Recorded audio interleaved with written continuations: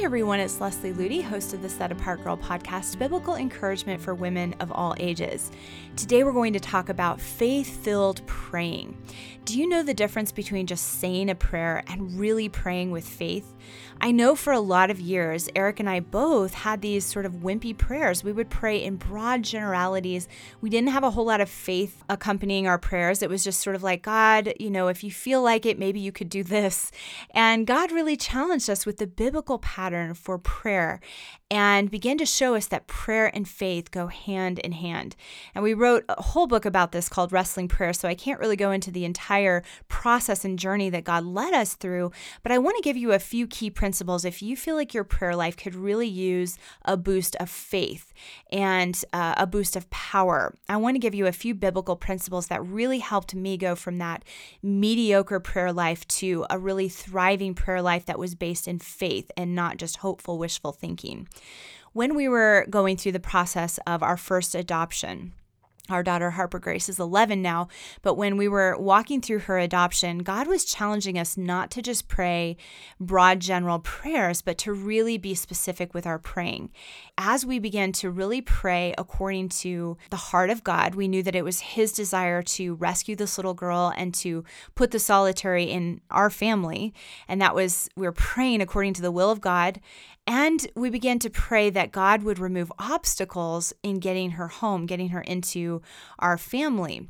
We began to really stand on the principle of 2 Chronicles 16:9. The eyes of the Lord run to and fro throughout the whole earth to show Himself strong on behalf of those whose heart is loyal to Him. He was eager and waiting to show Himself faithful on our behalf, and we just needed to give Him the opportunity to do this. And so we began to put this principle to practice when it came to Harper's adoption. I remember one of the very first prayers that I prayed was for this specific government form that was supposed to take about 10 weeks to process. And I knew that that would really slow down our ability to bring our daughter home from Korea. And so we decided we were going to go to this government office and make an appeal that they would expedite our case. And even the agency told us, they're not going to make an exception. They never really do that.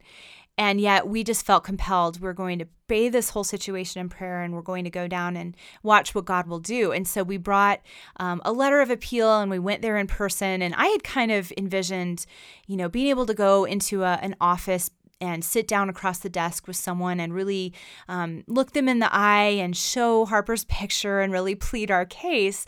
And yet when we got there, it was totally different than what we were expecting. There was a huge line of people, and you had to wait outside this building. And when you finally got to the front, you basically had to talk to someone through a glass partition with this little tiny opening where you could barely see their face. And you had to pick up a phone to talk to them through a glass partition. And I thought, this is really not looking good. How am I possibly going to plead my case or make an appeal when you can't even really look the person in the eye? And of course, the person working behind the counter seemed very abrupt and very impatient and just wanting to get through this line. So my heart started to sink, and yet we continued to pray the whole time that we were in that line. And I began to remember, this isn't about us having the perfect scenario and me being able to make this perfect appeal and get the perfect person to hear our appeal. It's about just letting God showcase Himself strong on our behalf for the sake of this little girl. And so we just with prayerful hearts walked up to the counter when it was our turn, and I began to ask for them to expedite our paperwork. And the woman just was shaking her head saying, no, we don't do that. We don't do that. And right at that moment, another woman overheard the conversation, a woman who was also in that office. And she came up to the window, and she happened to be about 8 or 9 months pregnant. So I think she was really, she had more of a soft heart towards a child in need, I think maybe. And she heard our case, and she said, let me make a phone call. And so she immediately made a phone call and came back a few minutes later and said, you'll have this paperwork back in a week. It was just amazing. We had just watched the power of God answer a specific prayer and do the impossible. Now, it seems like such a basic concept, and yet for us, even after all of those years of being Christians, we had never really given God that many opportunities to show Himself faithful in specific ways. And we just thought it was safer and easier to pray general prayers and not really put our hope in any specific thing we were asking for, but just sort of say, God, just do what you want to do. We'll just kind of pray because it's our obligation to pray. And yet if you study the pattern of Scripture, he asks us to pray boldly. He asks us to pray without ceasing. He asks us to pray without doubt. He asks us to pray with faith. And he asks us to be very specific in our praying and to ask and ask and ask until that breakthrough comes. And it feels so foreign to us because that feels presumptuous. That feels like, well, aren't we just pushing our own agenda on God? But the reality is that if we're truly walking with God, if we've yielded our lives to him, if we want his glory more than we want our own agenda, he will put his burdens in our heart and we will be praying according to his heart and his will. And if we are bold enough to say, Lord, I'm going to pray in faith for these specific things, we will watch him show himself strong on our behalf. And I think a lot of Christians feel that this is one of the most difficult spiritual truths to apply. And one of the reasons is that doubt towards God has become very popular in the modern church. We're often taught that we should really accept doubt as a normal part of the Christian life and that it's unrealistic to expect big things from God. In a lot of churches, it's actually more acceptable to sing secular songs of defeat, sort of like I still haven't found what I'm looking for by U2. I've heard churches sing that song in their worship services, which is really sad because if people in church haven't found what they're looking for, I don't know how anyone could ever find what they're looking for. Rather than looking at, classic hymns of victory, like Victory in Jesus or Great is Thy Faithfulness, you don't really hear those songs so much anymore. And people who talk about God showing himself strong in their lives are often seen as rare exceptions, or sometimes they're even mocked and made fun of because they're naive enough to believe that God is going to prove faithful in their lives. I've even heard of some churches hosting doubt nights, is what they call it, where people get together for the sole purpose of venting their doubts towards the Bible's promises and talking about their disillusionment with God. Jesus said in Luke 18:8, when the Son of Man comes, will he really find faith on the earth? And that's a very poignant question in light of how doubt is celebrated in the modern church today. And I think because doubt is so widely accepted and even celebrated, we often feel like it's an uphill battle to trust God and stand boldly on his promises when it comes to our own daily needs. We don't often expect to see miracles, and many of us even feel unspiritual at the thought of praying boldly or specifically for needs in our life. But again, the Bible makes it clear that he longs for us to give him the opportunity to show himself strong on our behalf. And so in spite of all this doubt noise that swirls around us, we need to ask ourselves the question, are we willing to be among the few in this generation who will give him that opportunity to show himself strong on our behalf? If you have situations in your life, big or small, that are in need of God's miraculous touch, I want to share some key reminders. Like I said, these are some things that have been most helpful for me to exchange that mediocre approach to prayer for a faith-filled approach to prayer. The first one is to remember who God is. I always talk about Gladys Aylward as one of my greatest spiritual heroes. One of my very favorite stories from her life took place during her journey across the mountain ranges to lead over 100 children to safety during the war. And after weeks of starving, crossing treacherous mountain passes with small children on her back, and trying to keep hidden from enemy gunfire, she was just exhausted and emotionally depleted, as I'm sure all of us would be. And when the group of children came to this swelling river and they had no way to cross it, she fell into complete despair. She was literally just at her wit's end. They couldn't go forward and they couldn't go back. Enemy gunfire was going to hit the area at any moment, and they couldn't last very much longer without food. It really seemed like they were at the end of their rope. One of the little girls said, "What about when God parted the Red Sea for Moses and the children of Israel? Can't God do the same for us?" And she responded back, "Well, I'm not Moses." And then the little girl said, "Yes, but God, he is still God." And those words filled Gladys with the faith to ask for a miracle. She was finally able to take her eyes off her own weakness and the impossibility of her circumstances and remember who God was, the God of miracles, the God who parted the Red Sea and the God who's the same yesterday, today, and forever. So they prayed together that God would part the waters and allow them to cross that river. And within a few minutes, a Chinese boat filled with friendly soldiers unexpectedly appeared and took them across. I just love that story because here she was totally overwhelmed by her circumstances, and it was those words of the little girl, God is still God. The same God of Moses is the God that we're praying to right now. That's what brought her up to faith-filled prayer once again. So when we face impossible obstacles in our lives, the key to seeing God's power is taking our eyes off our circumstances and our own weak faith and fixing our gaze squarely upon Him, His unchanging power and might and faithfulness. The Bible makes it clear that we can pray boldly and expect to see God's faithfulness for every need that we have, just like our spiritual heroes did. And we talked about that a little bit in the last episode.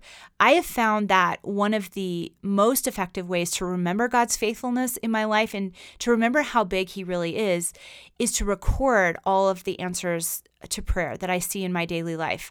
I keep a journal, and every time there's an answer to prayer, whether it's big or small, I write that down. And then whenever I'm really needing a boost of faith, I look back at those ways that He has shown Himself faithful and powerful on my behalf.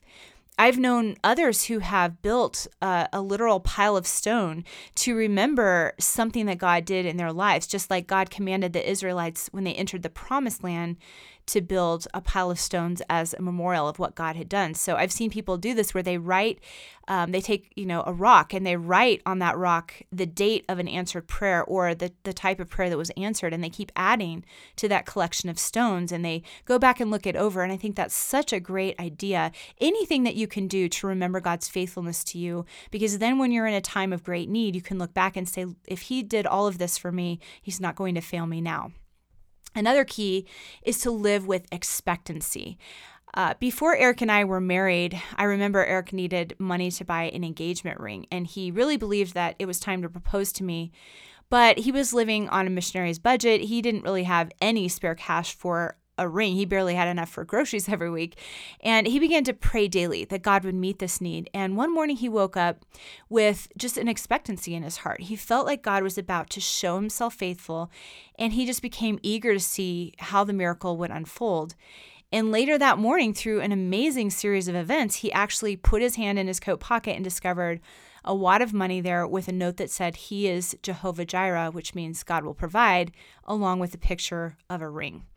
Now, many of us are hesitant to live with that kind of expectancy towards God, where we're eagerly watching and waiting for God to show Himself faithful to answer our prayers. But that is the kind of childlike faith that God honors. It says in Psalm 62:5, My soul waits silently for God alone, for my expectation is from Him. One of the best ways I've found to live with expectation towards God is to meditate on His promises every day. So get a list together of 5 or 10 key promises from Scripture, memorize them, and meditate on them regularly. I often will apply a specific promise to a specific need in my life, and then every time I pray for that need, I remember that promise and remind myself that I am standing on something from God's Word, not just something that's my own desire. And that's an incredible faith booster, and I also find that it constantly helps me live more in that state of joyful expectancy and watching and waiting to see how He will answer that prayer. Another key is to live in obedience. We can't really expect God to show Himself mighty on our behalf when we're living in willful disobedience towards Him. Amy Carmichael once wrote, "A single sin that we do not intend to renounce is enough to render real prayer ineffective." And sometimes that's so true. The biggest hindrances to seeing God's power at work in our daily lives is just plain disobedience. Psalm 66:18 says, "If I regard iniquity in my heart, the Lord will not hear." So if it seems like your prayers are just going no further than the ceiling, one thing that you may want to consider is letting God search your heart and reveal to you any areas of willful sin or disobedience that you are allowing into your life. Now, this doesn't mean living in sinless perfection and never stumbling, or, if you have areas that God is refining in you, that he's not going to answer your prayers. But I'm talking about a stronghold of sin that you know is there and that you have no intention of getting rid of, that you're just allowing to remain in your life willfully. And so if prayer is being hindered in your life, there could be those willful patterns or habits or attitudes that you know are there, but you've just been very reluctant to get rid of. God wants you to confess and renounce them so that you can walk in unhindered intimacy with him. And the last practical I want to give you is to understand delayed answers to our prayers. God doesn't always answer our prayers immediately, and it's easy to assume that delayed answers are God's way of showing that he's not interested or that he doesn't want to answer our prayer. Think about the Canaanite woman who cried out to God on behalf of her demon-possessed daughter. At first, Jesus walks along like he hasn't even heard her. And that's the point where most of us would stop praying and say, well, I guess he's not interested. He seems to be completely ignoring her, but she doesn't stop. She continues to bring her request before him. And then finally, the disciples ask him to send her away because she's causing a disruption by constantly yelling and crying out after Jesus. He listens to the woman's request, and then he finally replies, I was only sent to the lost sheep of the house of Israel. It's not right for me to take the children's meat and cast them to the little dogs. Now, I don't know about you, but if I got that kind of answer from heaven, I would sort of think, well, God said no. He doesn't seem to want to meet this woman's need, but she continues to ask and says, Lord, even the little dogs take from the crumbs of the children's table. And instead of being angry or annoyed with her, Jesus praises her. He says, great is your faith, and he grants the desire of her heart. You can read about that in Matthew 15. God sometimes delays answering our prayers because he wants to test and grow our faith stronger. The problem is that we so often give up at the first sign of delay, assuming that we need to look somewhere else for help. But all throughout Scripture, we see that God always shows himself strong towards those who continue to ask, seek, and knock with relentless passion and pursuit. So when you bring a request to God and you don't see immediate answers, don't just assume he's not interested or that he's not willing to be your very present help in time of need. Follow the example of that Canaanite woman who would not give up but continued to cry out after him. And even when he did not seem to respond, she continued to stand strong in the fact that he would be faithful. And soon you will hear him say to you, great is your faith. Also, be sure you are always praying with a surrendered heart. If God chooses to answer your prayer in a different way than what you expected or what you wanted, be willing for him to have his way, because he will always give us the very best. If he doesn't answer in the exact way that we hoped or envisioned, he will answer in the way that is most right. And in the end, we will find that his ways truly are perfect, even if they don't make that much sense to us in the moment. That's in Psalm 18:30.